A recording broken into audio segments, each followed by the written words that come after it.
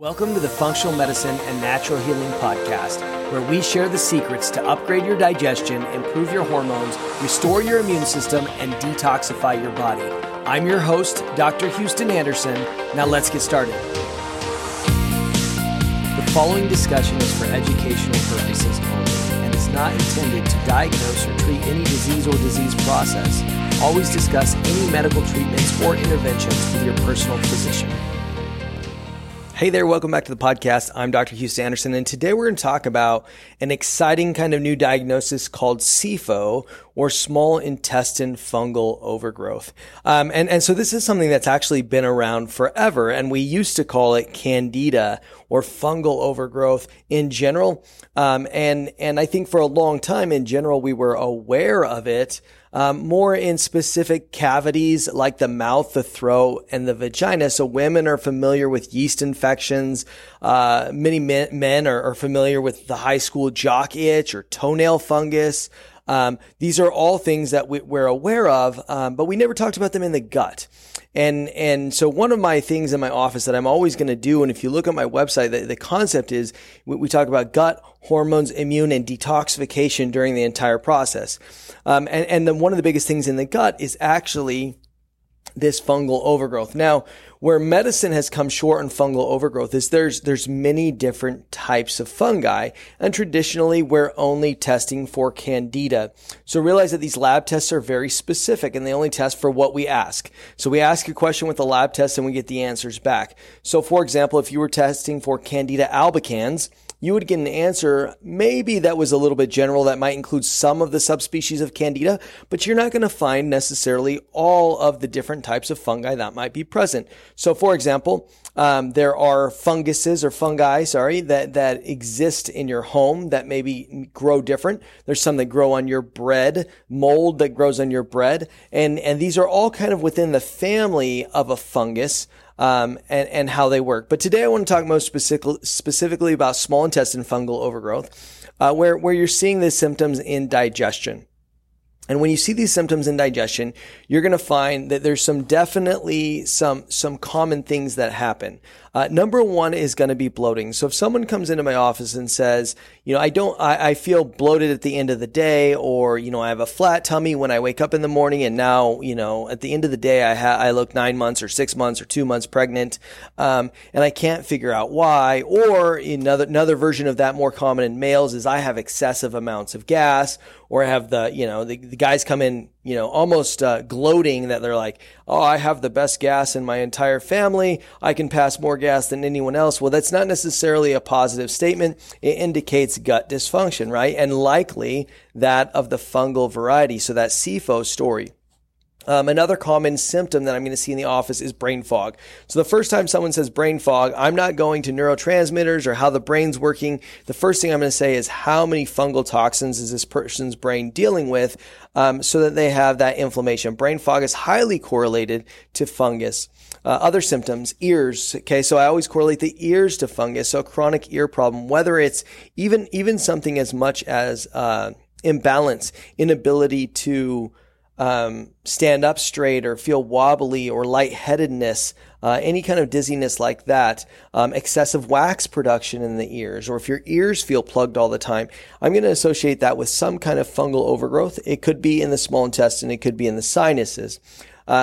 Scalp, right? So when you start looking at people's hair, they talk about hair loss, and fungal overgrowth is probably the most underspoken cause of hair loss in the community. And I won't go into it a ton, but it's the reason why biotin works for people. So everyone takes biotin so they have beautiful hair, skin, and nails.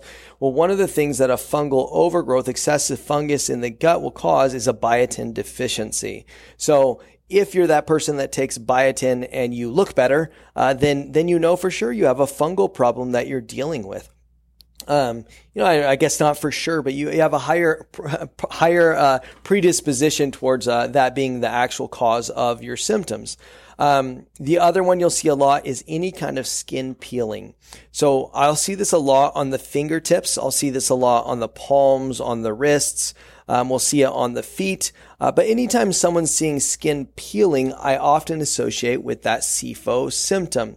So that SIFO problem. And what we're looking for here is, can we find 2 or 3 of these symptoms that align with your history, and does it make sense for you? And if we can, then we're going to go for that SIFO route. Now, I have an article on my website, drhoustonanderson.com, that kind of goes over small intestine fungal overgrowth treatments, things like that.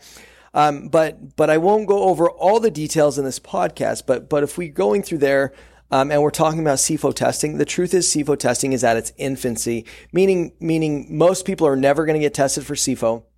You're going to have to go after really a symptom-based approach.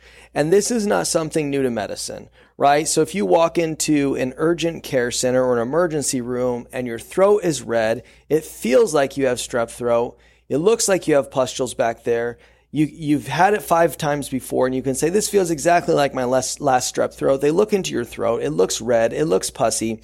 They're going to give you an antibiotic. Or in other words, they don't really necessarily always test to make sure that you have strep throat. They know it's some kind of bacteria. They know that it's in the back of your throat, and they're going to prescribe for that. So oftentimes in functional medicine, in my office, rather than running another $350 test, we're going to do something that's pretty much based on clinical experience and thousands of patients. And so with SIFO, we're often doing that because the lab tests can be really restricting. Now, my favorite lab test, obviously, for SIFO is going to be actually a test by Great Plains Labs. You're going to look at the organic acids test, and that's where I would usually go first if I wasn't sure. But if you have all the symptoms that I just indicated and your story just screams small intestine fungal overgrowth, then I'm going to just treat that as if it's small intestine fungal overgrowth, which is what takes us to the natural story. In natural medicine, we can actually treat these things rather than using a prescription antifungal. We can use herbal antifungals that have a great safety profile. So we're not going to see side effects in our patients at such a high rate as we might use with an antifungal prescription medication. So I am a chiropractor by degree, so I'm not prescribing any medications in my office, and we're treating all patients naturally. There's going to be, 1 out of 100 patients I will send out to do some kind of prescription management, or definitely if they're already on a prescription, we'll have to send them to a doctor to kind of get off those medications as they start to heal. But in the article on my website, there's a couple interesting studies that I quoted. One study showed that 40% of IBS patients have fungal overgrowth in their small intestine. Once again, how many of those people get tested for small intestine fungal overgrowth?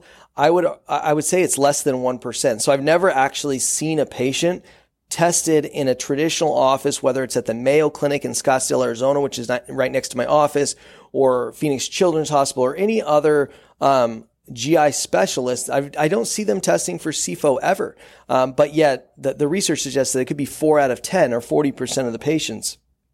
And then with IBS in general, the research is really coming out and saying that, over 90% of people, whether it's an acute exposure now or a previous food poisoning exposure, there's going to be some type of infection related with that IBS. So if you're an IBS person and you're not aggressively treating your gut with antimicrobials, obviously I recommend a ton on my website, but if you're not treating with antimicrobials, then you're probably missing the boat altogether. Okay, so this takes us to the dietary component of SIFO. Any low-carb diet is going to benefit SIFO. Everyone's doing keto right now. Everyone's doing carnivore right now. These are kind of the trendy diets in 2020, which I guarantee they'll change next year because they always change. But if you look at what a fungus likes to eat, it prefers to eat carbohydrates.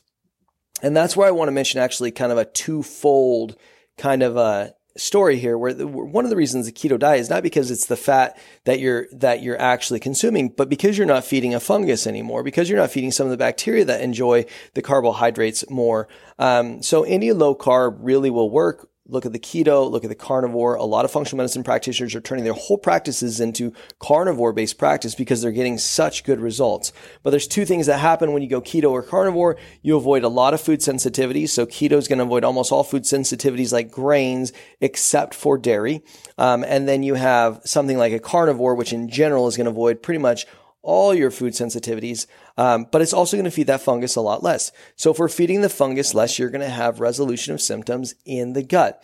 Now, I don't usually put my patients on something so strict as keto or carnivore, but a lot of people are already doing it. And so we'll leave them on that for a couple weeks while we treat the fungus. My favorite supplement by far is Chinese Coptis for fungal overgrowth. And it's actually one of my favorite gut supplements altogether. That Chinese Coptis is actually produced by one of our sponsors, AMG Naturals. So you can buy that on Amazon, or might be a link on our website somewhere, something like that. But long story short, there's a lot of antifungals. And so that's what takes me to our pitfalls in treating SIFO. And I like to talk about pitfalls because I can't tell you, once again, I think people are going from doctor to doctor because we're missing some of the main components. So one of the, if not the most problematic story with treating candida is, well, one candida, fungus, any other kind of fungal related SIFO. Technically, you can have fungal overgrowth of the large intestine. You can have fungal overgrowth in any cavity in the body, anywhere that has nice and moist conditions. I didn't put this in the symptoms earlier, but chronic sinus infections almost always are fungal related. It's a hard cavity to get to, those sinuses. It's protected. It's close to the brain. Your body doesn't want to create excessive inflammation in your sinuses, or you have brain symptoms. So it is careful on that. But it's important to know that this fungus not only resides in the small intestine, but it resides throughout the body. If you have toenail fungus, for sure you have systemic fungus. So someone might get a toenail fungus, but if it resolves, then it probably wasn't systemic. But if you have that toenail fungus that's just not going away for years and years and years, and your nails are yellow and flaky and unhealthy, you know for sure you have this systemic fungal overgrowth, which is really common in people. So back to the pitfalls. One of the major pitfalls in treating SIFO is that people are using too many combo supplements. So by combo supplements, you'll find that in my office, this is not 100% always the case, but in general, I'm going to use a singular herb or a singular supplement to treat something. And there's a couple reasons why. Because if you take a product, so from one of the major, name brand popular products that are out there, you're going to look, they have like a Candida cleanse product or a general dysbiosis product or a fungal overgrowth product. And you'll look at those products and they may have anywhere from 3 to 12 ingredients. Now, when you include 3 to 12 ingredients, you're not going to have the high quantities of individual ingredients in there. It's kind of like a shotgun approach, but it's a shotgun approach from a long distance. It is not usually strong enough to treat fungal overgrowth. So all the time I get people to say like, oh, I've had this chronic fungus or candida for, a decade and I can't get rid of it. And I look at what they're doing and they're using a combo product, and that combo product, it will work, except for that usually in order for a combo product to work and the dosages that they're using, you're going to have to do something like, a bottle every week for like 6 months. It's just the dosages required of these supplements become cost prohibitive. So when I tell people that, hey, your favorite candida product, you would just need to take a bottle a week and the bottle's $70. And so it's just $280 a month for the next 6 months. Or you could switch to, a high potency herb like a Chinese Coptis, like, depending on what fungal infection is, we'll use different varieties of herbs. But the concept is, in my office, we'll fix that pitfall by switching to one specific herb and doing that in higher dosages, which ends up being more affordable. So a high dose specific herb like Coptis might cost you $30 to $45 a month instead of $200 to $300 a month. And that's going to actually perform better than the combo supplements. Now, combo supplements, like I said, I still use, I have 2 or 3 in my office that I use with patients. But in general, I'm going to avoid those so that I can get a higher dose of the natural product. Next thing that I'm going to say, and this is just on my supplement kind of pet peeves, and I'll probably go over this in almost every single episode that we treat a condition, because these are the common pitfalls, meaning people that haven't gotten results anywhere else come to my office and get results because all I do is change a couple things.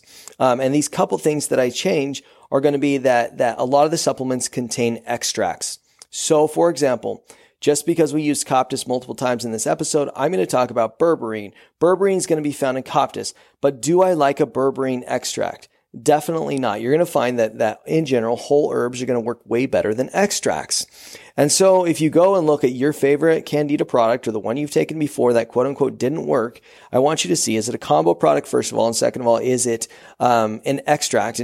And there's a few extracts once again that I use, but in general, I'm going to like a dried herb. Sometimes they're going to be freeze dried. Sometimes they're going to be air dried, but I prefer a dried herb so that we can get all the beneficial phytochemicals that are inside these herbs. Those are going to be the two most common pitfalls. The layperson, someone that's just getting into functional medicine, had no idea what SIFO was, but feel like they have bloating now. I mean, you may just need to go on that low carb diet for a while. Other pitfalls, you can be having recurrent exposure. So if you have recurrent exposure of like mold in your house, and maybe that mold's not actually taking home inside your body, and actually you don't have mold inside your body, so you don't have a chronic mold toxicity story.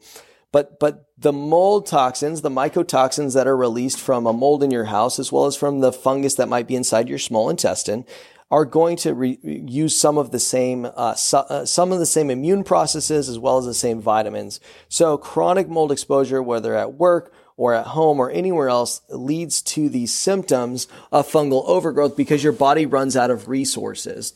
You can also have fungal overgrowth anytime your immune system is down. So while I'm not the office that's going to talk about emotional stress and life stress all the time, it's not my favorite thing to work on with patients. The reality is that the more stress you have, the more suppressed your immune system is going to be. And that stress can be chemical stress from a poor diet. It can be excessive sugar, which will suppress the immune system. It can be excessive relationship stress. It can be excessive work stress. It can be even too much working out, right? So a lot of people are just going crazy at their workouts and because they have a goal of achieving some kind of body physique, that's great. But because they're working out excessively, they're exhausted. Their body is physically exhausted. They're unable to stay healthy because they're using all of their body's reserves for working out. So these can be some of the common pitfalls when treating SIFO. It's something that should be addressed in almost all gut patients, right? Especially if you have that bloating symptom specifically for gut. And long term, what happens, you have this fungal overgrowth for a while. It burdens your gallbladder. Then everyone needs their gallbladder removed. And it's a kind of a nasty spiral downhill if people are not addressing this in the meanwhile. Like I said, I'll link to an article in the show notes as far as what I would recommend to do for your SIFO if you have it. But other than that, avoid those common pitfalls. Get on some powerful herbs that will treat the SIFO. Go low carb. And from there, you're going to see a lot of good results. Once again, sometimes SIFO and Candida can take some time to resolve. A 2-week Candida cleanse is not going to work. It may take months and months to do this.